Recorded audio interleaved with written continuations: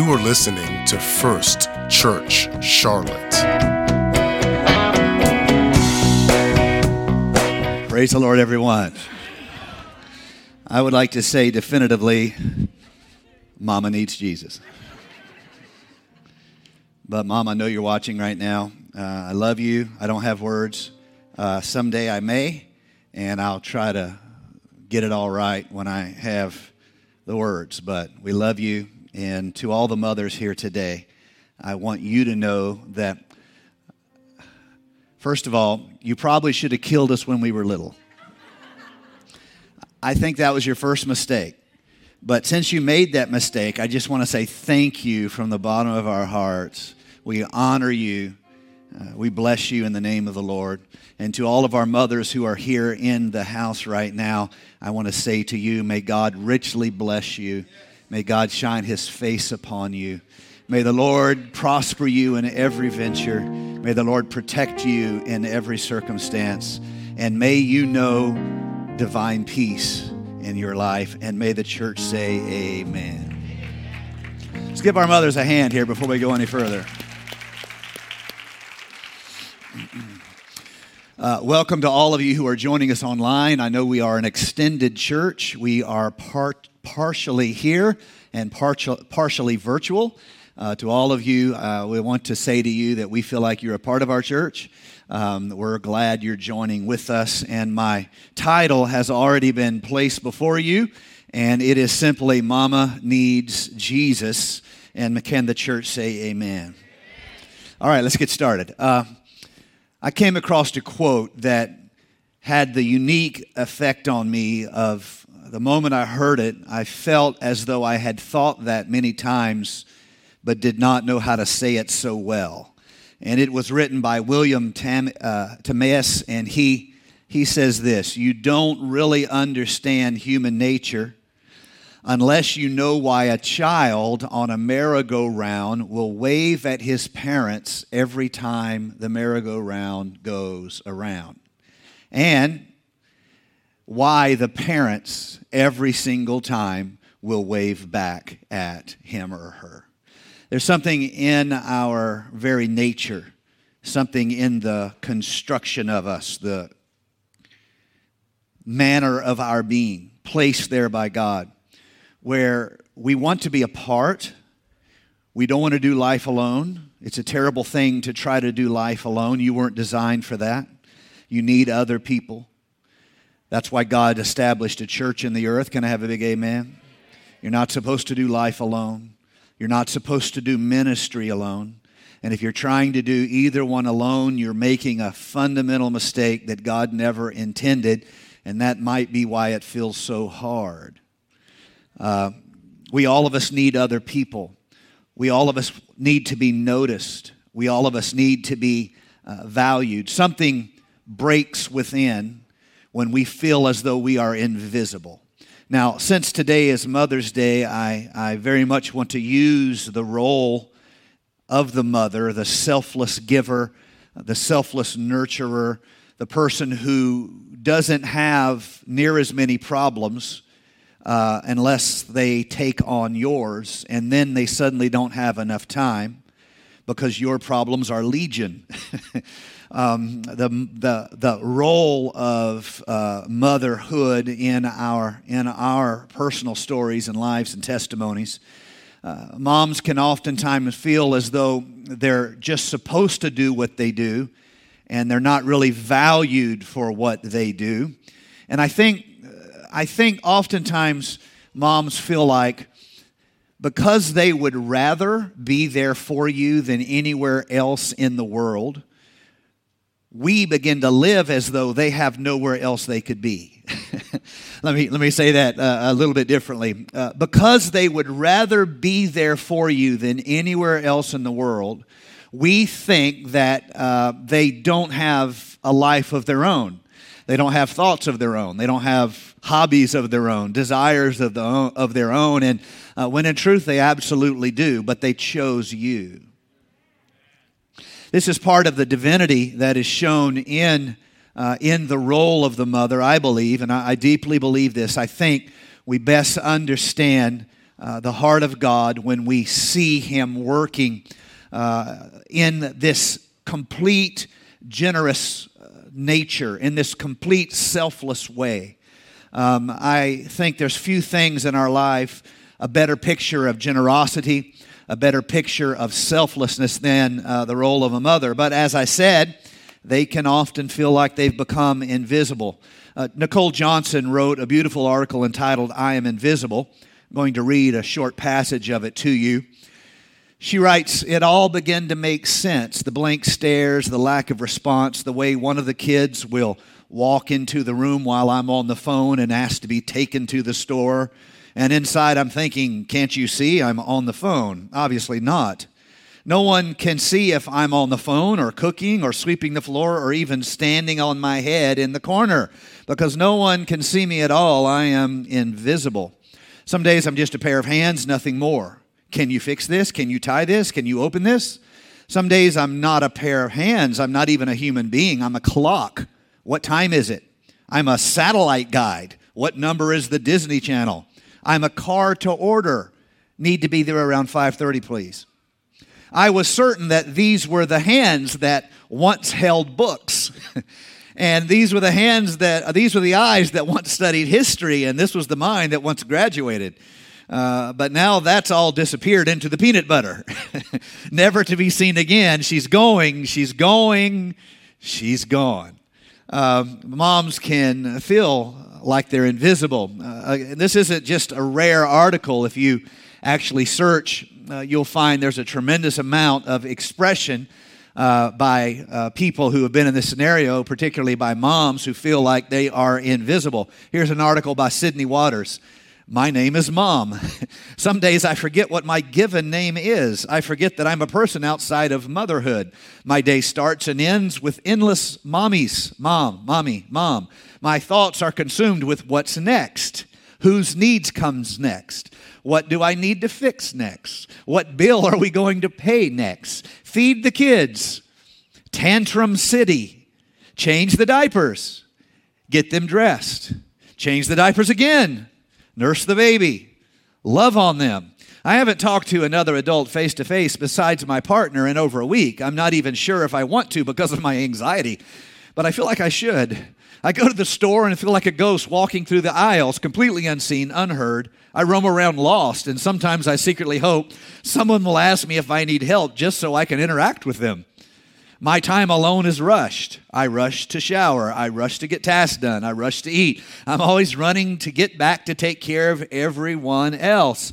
Over the years, you just get lost. Being a mom is hard. It's lonely. It's exhausting. Hopefully, all you kids are feeling increasingly guilty. Hopefully, you're all just like, just shoot me now. I can't take much more of this. I want to say to all the moms here, and I want to speak as lead pastor here at First Church, I want to say to all of our mothers, I want you to know that we see you.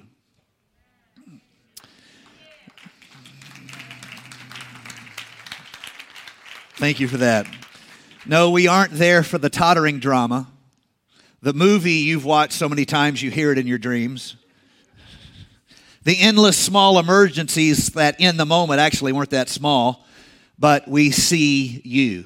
Your accomplishments touch our hearts. Your generosity teaches us something about God. Your patience is real life holiness. Your inexhaustible loyalty represents the best thing about us all. And so today, along with everybody here at First Church, we rise up and call you blessed.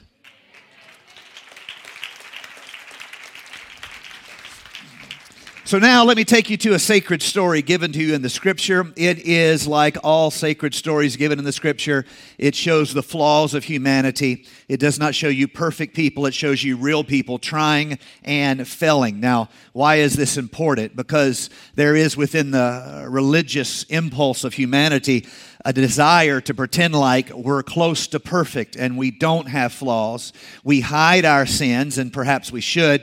I don't know, but we should not hide them before God. Everybody here today needs mercy. Can I have a big amen? You should distrust a church where people work particularly hard to hide their real world struggles. You should distrust a preacher who always tries to make himself look good or spin it where he, accidentally pats himself on the back. That is not a healthy church culture. That's a little bit toxic, and it leads us to a judgment culture rather than a grace culture. And here at First Church, we want to have a grace culture. So let me be the first one to say I'm a flawed preacher. I'm not going to stop preaching because I'm flawed. I'm going to keep trying every day to be more like Jesus. I don't have the kind of sin in my life that would disqualify me from ministry. I'm not trying to excuse that kind of sin, but I am saying this. Outside of those kind of disqualifications, I lose my temper too. I get impatient too. I get grumpy, just not as grumpy as, say, Brother Ed. He gets more grumpy than me. But mostly I get, and his son, you can tell it's not Father's Day. His son vigorously says amen, and so be it. And I just want you to know, first of all, if you've had a rough week, you belong here in the church house. If you're a little bit ashamed about some of your choices this week, you belong here in the church house. Don't run away from God.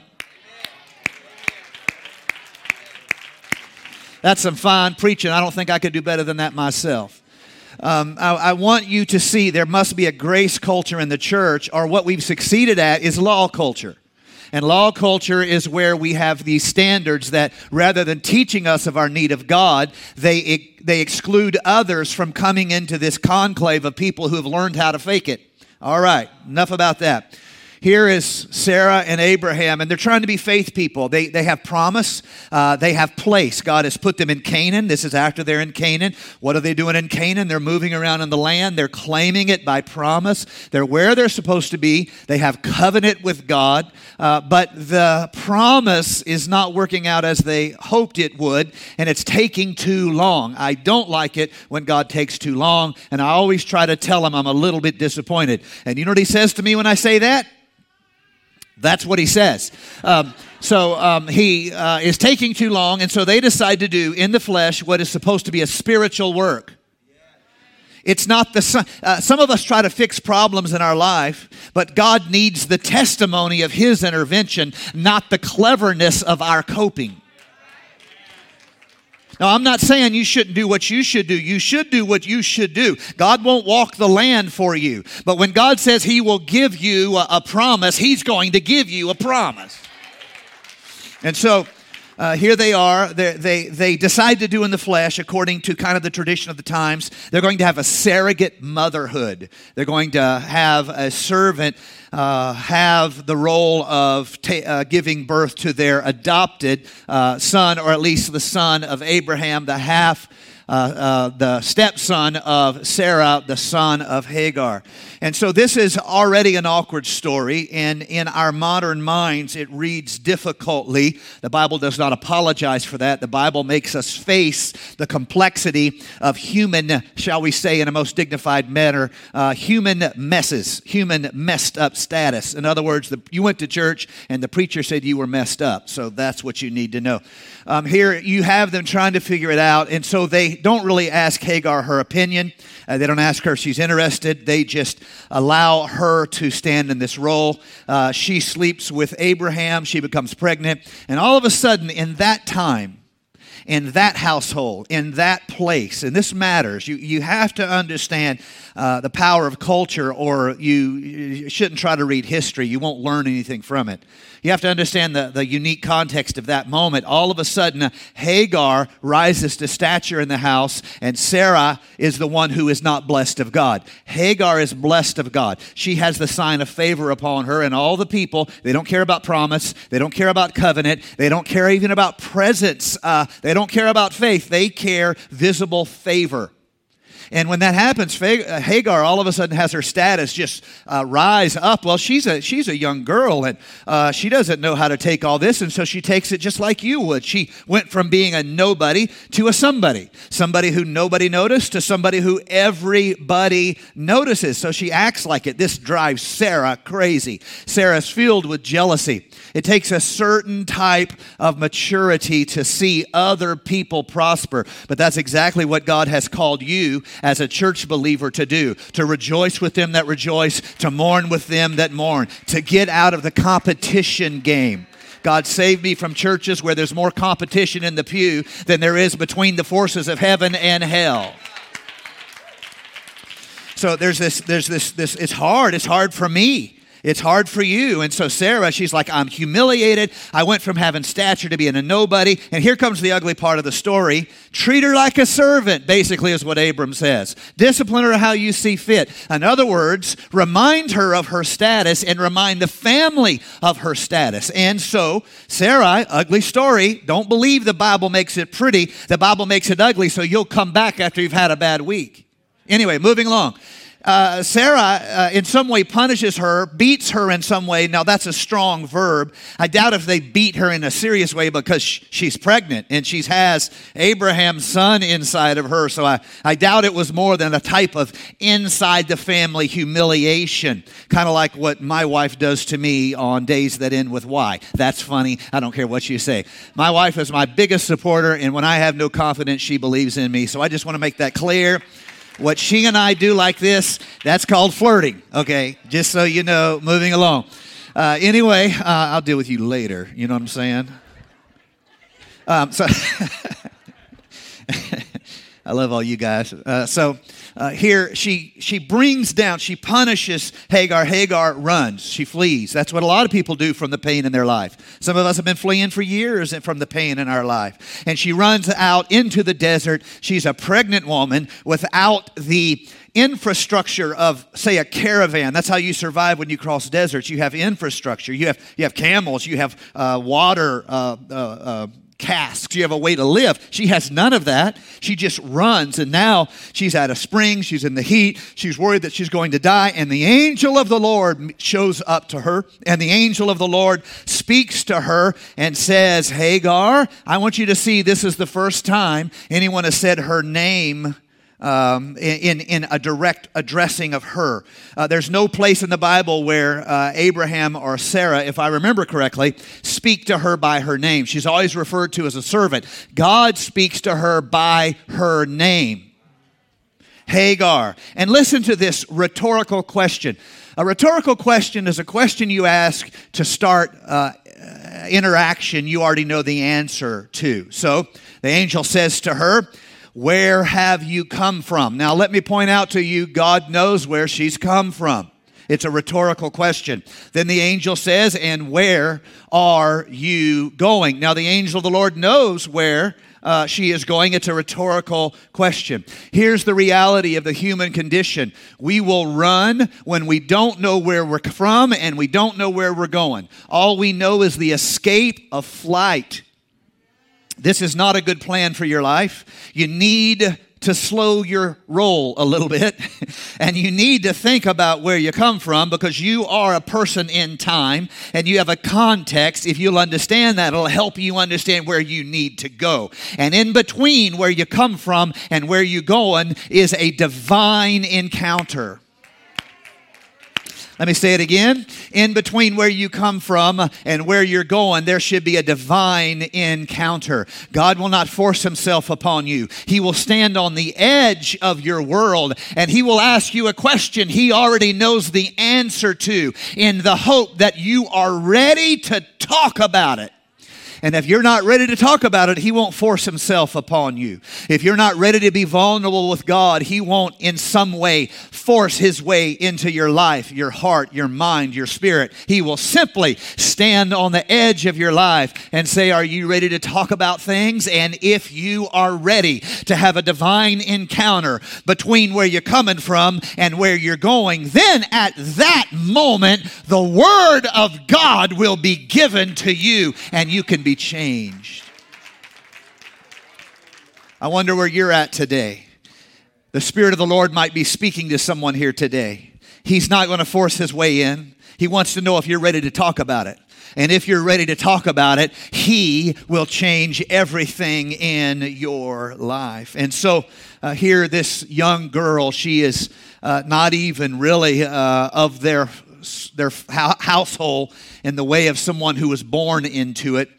She is, if we understand correctly, an Egyptian who was given to Sarai from her time in Egypt. And let's be honest, Hagar is trapped in a system where she feels as though she is invisible. She has no rights, she has no dignity, she has no freedom, she has no choice, and she's had enough, and she's sick of it all. She's not the only one. There are many daughters of Hagar. There are many daughters of Abraham. There's many daughters of Isaac and Jacob. There's many daughters, whatever your background is, who are in a system where they feel invisible.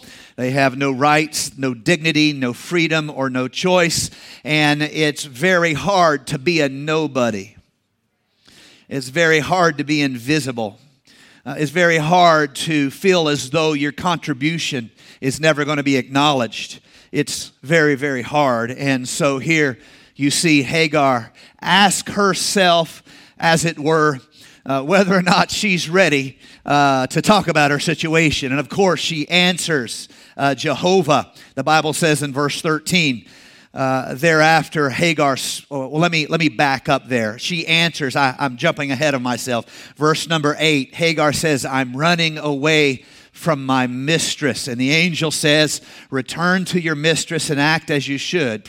Evidently, Hagar had been a little bit vain in her blessing and favor. Go back, act as you should. I will make of you a great nation. Now notice this. This is important. What is the promise that has been given to Abraham and Sarah? That he would make of their seed a great nation.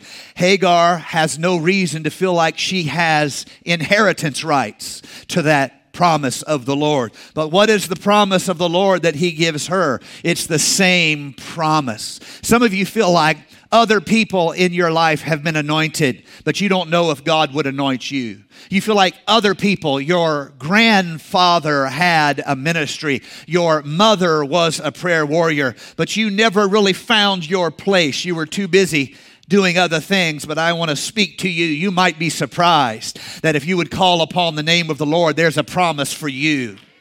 There is an anointing for you. There is a ministry for you. And so this same promise that has been revered within this family, that in the culture of this family, the daily life of it, the talking over dinner, why are we wandering? Why are we believing? Why are we living this way? Children, let me tell you why.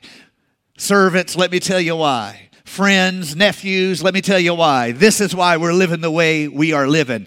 Because God said he would make of us a great nation. Her whole time with the family has had a promise, as it were, dangled over her. And at this moment, God says I'm going to give you the same promise. Here she goes from thinking nobody sees her. No one knows her circumstance. She goes to getting the same promise that Abraham and Sarah has themselves. And so I want you to see what she does in response to this. The Lord says, yes, you are pregnant, and your baby will be a son, and you are to name him Ishmael. God hears, because God has heard your woes. I want you to see verse 13. Thereafter, Hagar spoke of Jehovah, for it was he who appeared to her as the God who looked upon me. In the King James, it is the God that sees me. It is this manner in which she speaks of God. I thought I was alone, but he knew my name.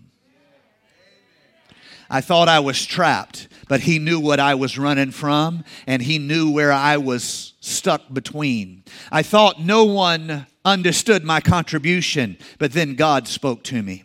Hagar, nor Sarah, nor Abraham have a name for God at this point.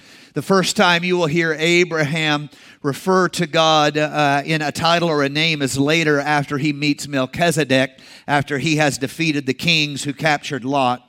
And he will, having met the king of the city of peace, Melchizedek, Abraham, for the first time in his life, will refer to God by a title or a name. He will say to the kings, I have made a covenant with the Most High God. That's the first time you have a title through the patriarchs given to God. I have made a covenant with the Most High God. Hagar doesn't have a name for him either, but she decides after this moment she's going to give him a name.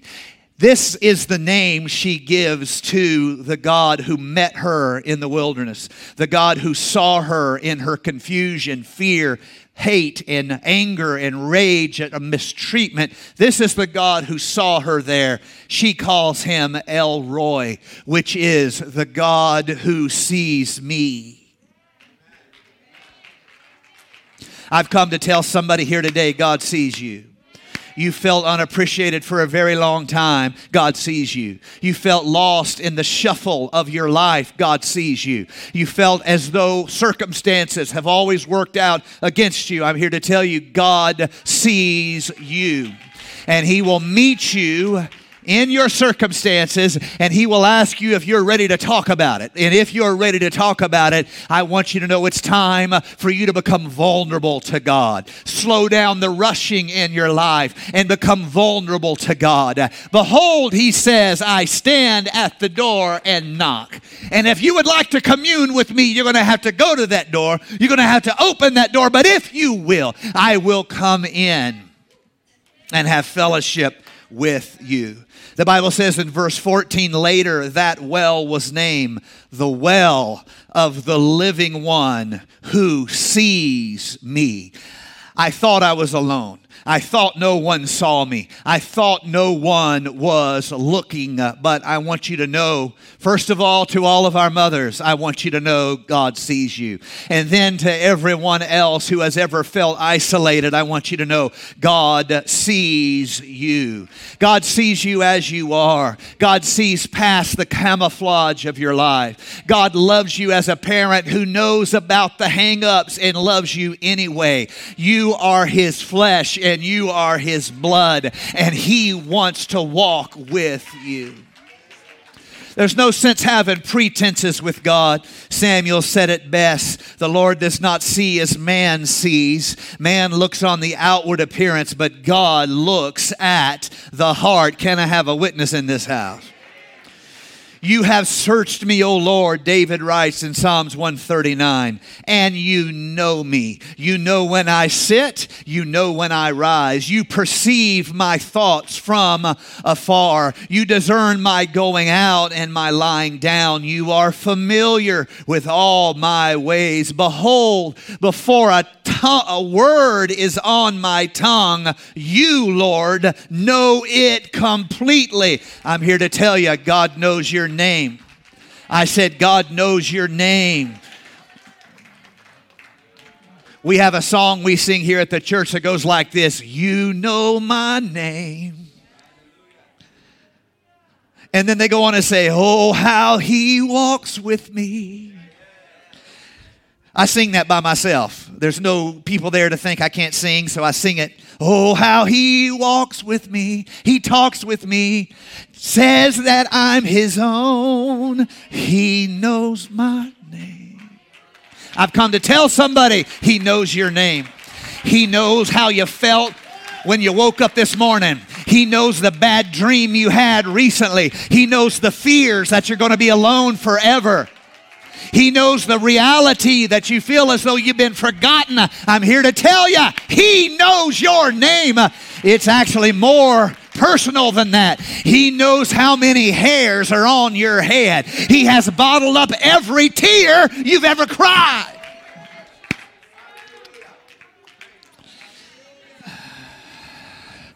Psalms 23:8. I will instruct you and teach you in the way you shall go. I will guide you with my eye. God sees you. The greatest peace and comfort of life is to be known, perfectly known, and perfectly loved by God. And through Jesus Christ, we are perfectly known and we are perfectly loved more clearly than we even know ourselves. He was not just your creator and knows you to your very elements. He he walked in your stead and he carried your sins. And there was no temptation, there was no sin that he did not fight and win for you. So you who have failed at the same temptation can be covered by his righteousness. There is no loss that he did not bear for you, so that when you bear it imperfectly, you can be covered by his righteousness.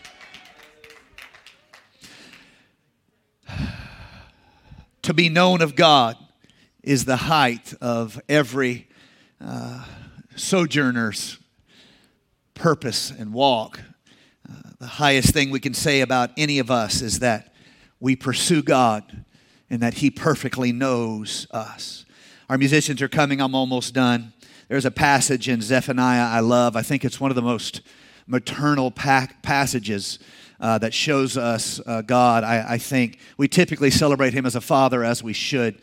But it's not simply the dominance of the father. There's also the nurturing of the mother. And in the role of Jesus Christ, we are completed in our approach to God. And so you see in him both God as the eternal one and the creator, and in the Son of God, Jesus, as the one who covers our iniquities. You see the completeness. But this image, Zephaniah 3 and 7, the Lord says that he will take great delight in you. He will quiet you with his love. He will quiet you with his love. It's like a mother would shush a child who is unsettled and can't get comfortable, and hold the child very close and put their face against the child's little bald head there. You know, all children are bald, except for the ones who aren't. That's a deep thought, if you'd like to write that down. And they just nuzzle that child and they shush that child. It's a very maternal image. The Lord will take great delight in you, and he will quiet you with his love. Psalms 33:13, the Lord looks down from heaven. He sees all the sons of men. From his dwelling place, he looks out on all the inhabitants of the earth. He who fashions the hearts of them all. He who understands all their works. He understands and he sees every need. And so I want to end today with a couple things. First of all, Isaiah makes an appeal to the people who are worshiping idols. And he tells the story in chapter number 44 of Isaiah. He tells the story of how a craftsman would craft an idol and then revere an idol and then worship that idol. And he gives us the image in Isaiah 44 of a blacksmith who is making tools. And he has a tool now, and how a wood carver would take that tool and go out and pick wood, and some of that wood he would use to light a fire, and that fire would warm him. And some of that wood he would use to cook his meal, and that bread would fill him. And then some of that wood, he would take that tool from the blacksmith, and he would begin to carve an idol. And this same substance that had warmed him, and the same substance that had in some way fed him, cooked his bread, he now is going to worship. And that's his solution for the emptiness of the human condition, where an individual feels like there has to be more. And so they look around and they construct a god. This is idolatry. And in the Old Testament, it's very much an image-based thing. In the New Testament, it's similar but different. We still take that which warmed us and fed us, but then we make a god out of that thing. It might be career, it might be business, it might be fame or fortune, but whatever warmed you and fed you, if you think about it, you will turn that into an idol, and you'll think that's going to fix me. If I had this certain amount of money, that's going to fix me. That money would have fed you and warmed you, and now you're going to use money to fix you. That career would have warmed you and fed you. Now you're going to let that fix you. That's not how it works. This person now makes this God that cannot see them, because it's the very thing that warmed them and fed them. It was not deity. It was an image, and they worship and they revere it. And then Isaiah, and this is all in 44. I put the extended reading in your notes. He says this, then he takes what's left of the wood and he makes his God a carved idol. He falls down in front of it, worshiping and praying to it. Rescue me, he says. You are my God. Here's the thing that fed him and warmed him. Rescue me. You are my God. Whatever warmed you and fed you is something you use, not something you worship. That's why Let me throw this in real quick, and I'll, send you an invoice later on in the week. That's why I'm glad you have a job, but the job should serve you. You should not serve the job. You see, you should serve God. I'm glad you have hobbies. You need hobbies. I have hobbies. I love my hobbies. But the hobby should serve me. I should not serve the hobby. You work all your life at a corporation, and I'm all for that. Corporations are, they add value. That's why their stocks are worth money. So you get it, you understand, but ultimately you can't make that a deity to you. That has to serve you. You can't just serve it. And so it is this reality that I save my heart for my Creator. I save my innermost being for the one who breathed life into me. And here's this individual, they're bowing down to this idol of wood. They're saying, rescue me, you are my God. And Isaiah said, this is just stupid. Seriously. That's the NJE translation. But basically, he's like, this is just dumb. This is not going to work. This is not how you're constructed. Their eyes are closed and they cannot see. Who are we talking about? Well, first, the idol. It's made out of wood. But secondly, the idol worshiper. Their minds are shut and they cannot think. Who? Well, firstly, the idol, but secondly, the idol worshiper. The person who made the idol never stops to reflect why it's just a block of wood. I burnt half of it for heat and used half to bake my bread and roast my meat. How can the rest of it be a god? Should I bow down to worship a piece of wood? The poor deluded fool feeds on ashes. He trusts something that can't help him at all. Yet he can't bring himself to ask, is this idol that I'm holding in my hand a lie? So, with God, there is only a right approach to God, and that is of worship. Now, oftentimes the same person who'll make an idol out of a career will then approach God and ask God to serve him or her. Do this for me, do that for me. This shows you how all we like sheep go astray. We turn each one to our own way. And yet God loves us. And he's patient with us. And he forgives us. And he shows up time and time again and says, hey, where are you coming from? God knows where you're coming from. Hey, where are you going? God knows where you're going. You're the one who's confused, not God. I've come to tell everybody God sees you.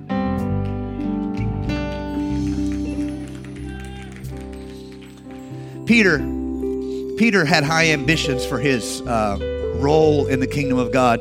He had boldness to ask, Lord, I want to be executive vice president. Basically, that's what he asked for. I want to be on your right hand, and I want everyone to know it. And it was an ambitious family. That's a good thing. God can use your ambition. Just make sure, you kind of keep it in check. And even their mother's like, my boys, right and left hand, right hand of Jesus. When you come into your kingdom, you get the idea.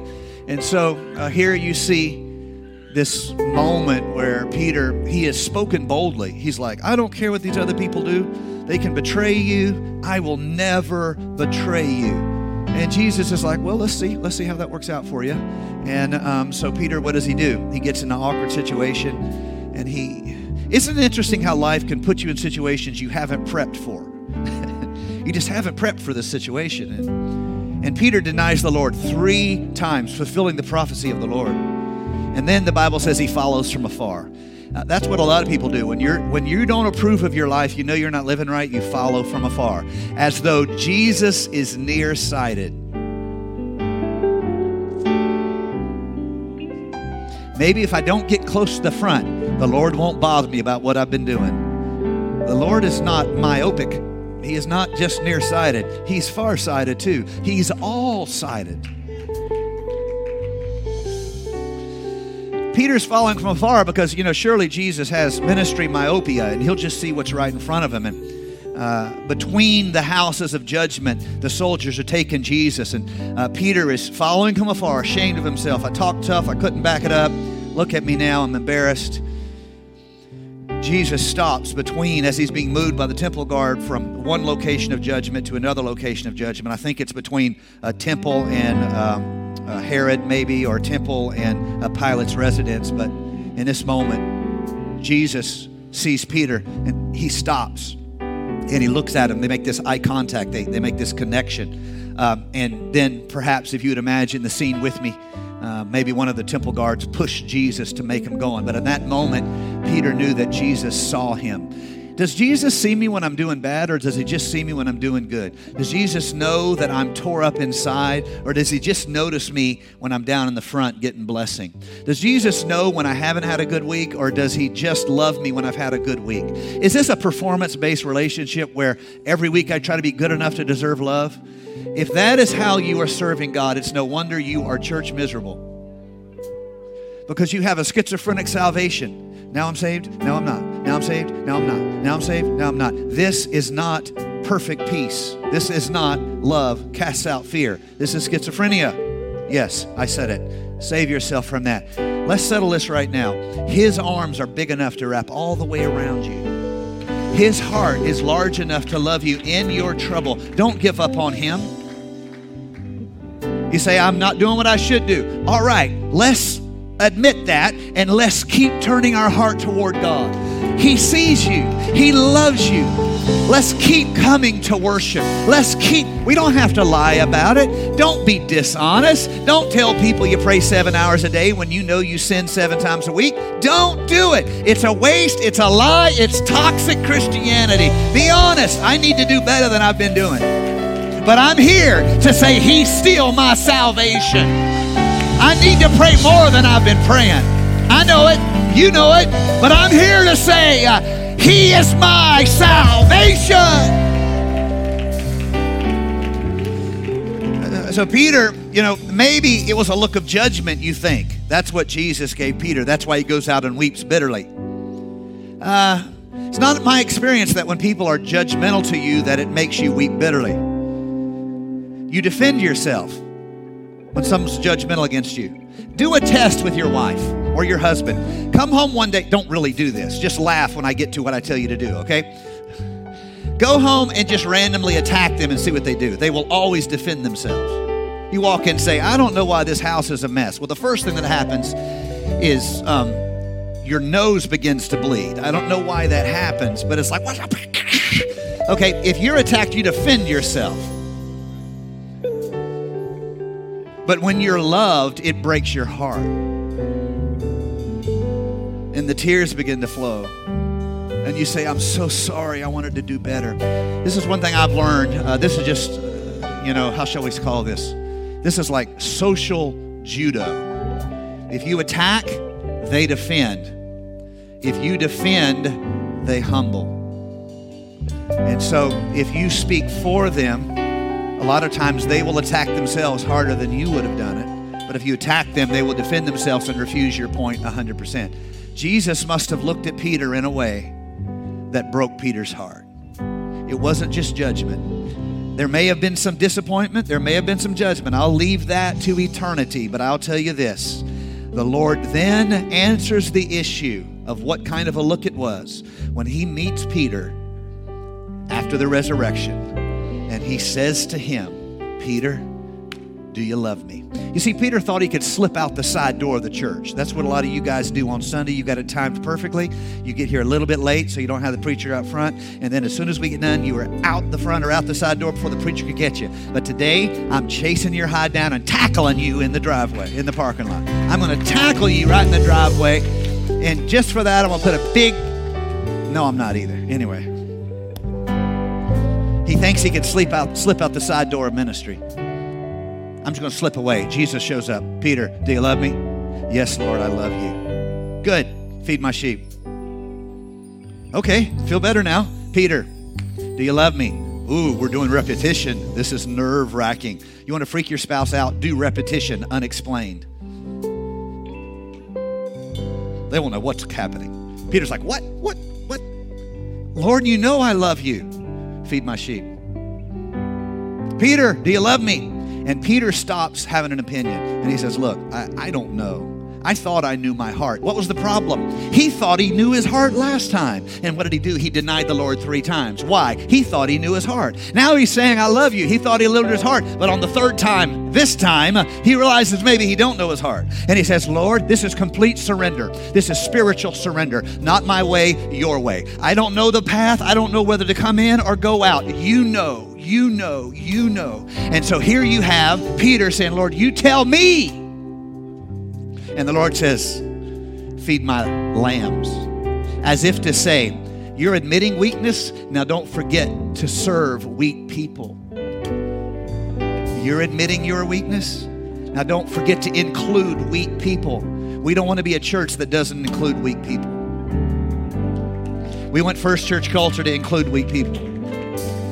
Remember, Peter, you finally have surrendered. You don't know your heart. You're surrendering to me. Now I want you to remember this moment of weakness, because there's going to be people who need to be ministered to in their weakness going forward. And so Peter sees that even in the moment on the edge of the light, hiding in his shame, God sees him. And I want to say to all of you today, and I'm done, I want to say this. First of all, wherever you're at, there's a good chance that I, as the preacher, don't know the details. Whatever you're living through, there's a good chance that brothers and sisters in the church don't know all the details. There's a good chance we have not seen how many times you've cried.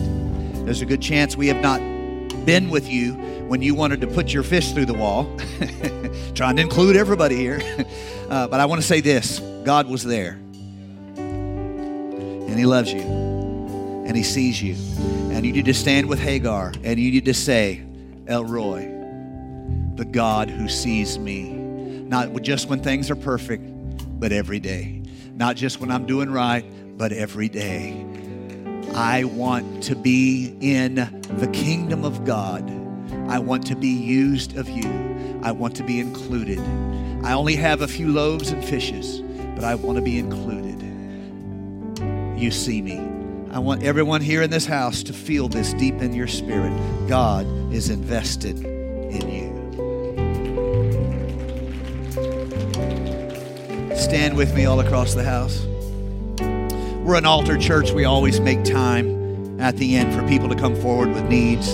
I know many of you aren't comfortable with that yet because of the last year. That's okay. You can stay where you are if you would rather. But if you're here and you need healing in your body, I'd like you to maybe believe that obeying the scripture and being anointed with oil could have an impact on your faith as your faith is joined with others. If you have needs in your family and your finances and your stress level and your depression and your anxiety, well, I'm getting real now, aren't I?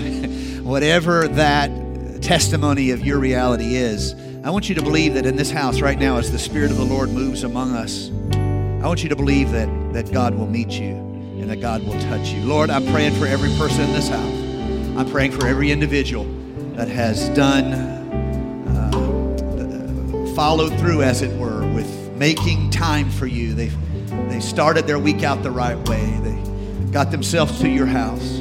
The people who are watching online, Lord, I pray right now that we would be aware, first of all, of how near you are to us. And I'm praying that we would perceive your love. We would sense your embrace. Don't let us be blinded to the reality of God in our lives. Don't let us be limited to a type of spiritual ignorance where we cannot perceive what you're doing. But Lord, let us know in our heart that you see us. And once we realize that, we'll begin to see your hand working everywhere. We will begin to see the way you have made in our wildernesses. We will begin to see how you've provisioned us and protected us, how you've opened doors for us, how you've given us of your divine favor. Be with your people in Jesus' name, I pray. Amen. Right where you are, turn it to a place of worship. If you want to step out, please do. We are an altar church. We want to keep that in our worship culture. God bless you. Let the worship team lead us deeper into praise and worship here today as we exalt the Lord in this house. Thank you for listening to First Church Charlotte. If this podcast has blessed you, please rate it with 4 or 5 stars. By doing so, you will help others find our free podcast and bless them.